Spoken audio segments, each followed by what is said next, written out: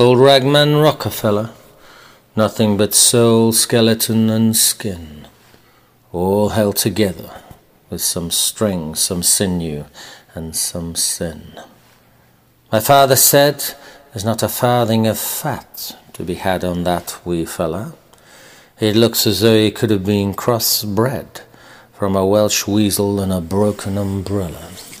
From the east to the west you could hear his melancholy moan, and from the north to the south his cruel mouth cursed out loud for rag and for bone.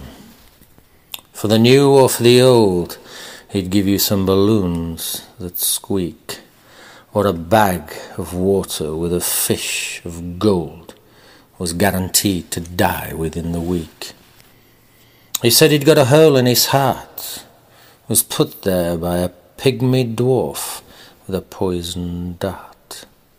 Uncle Harold said he didn't know about him being in the war, but he could certainly skin the truth and skin a fart, and he'd still cut both of them into four.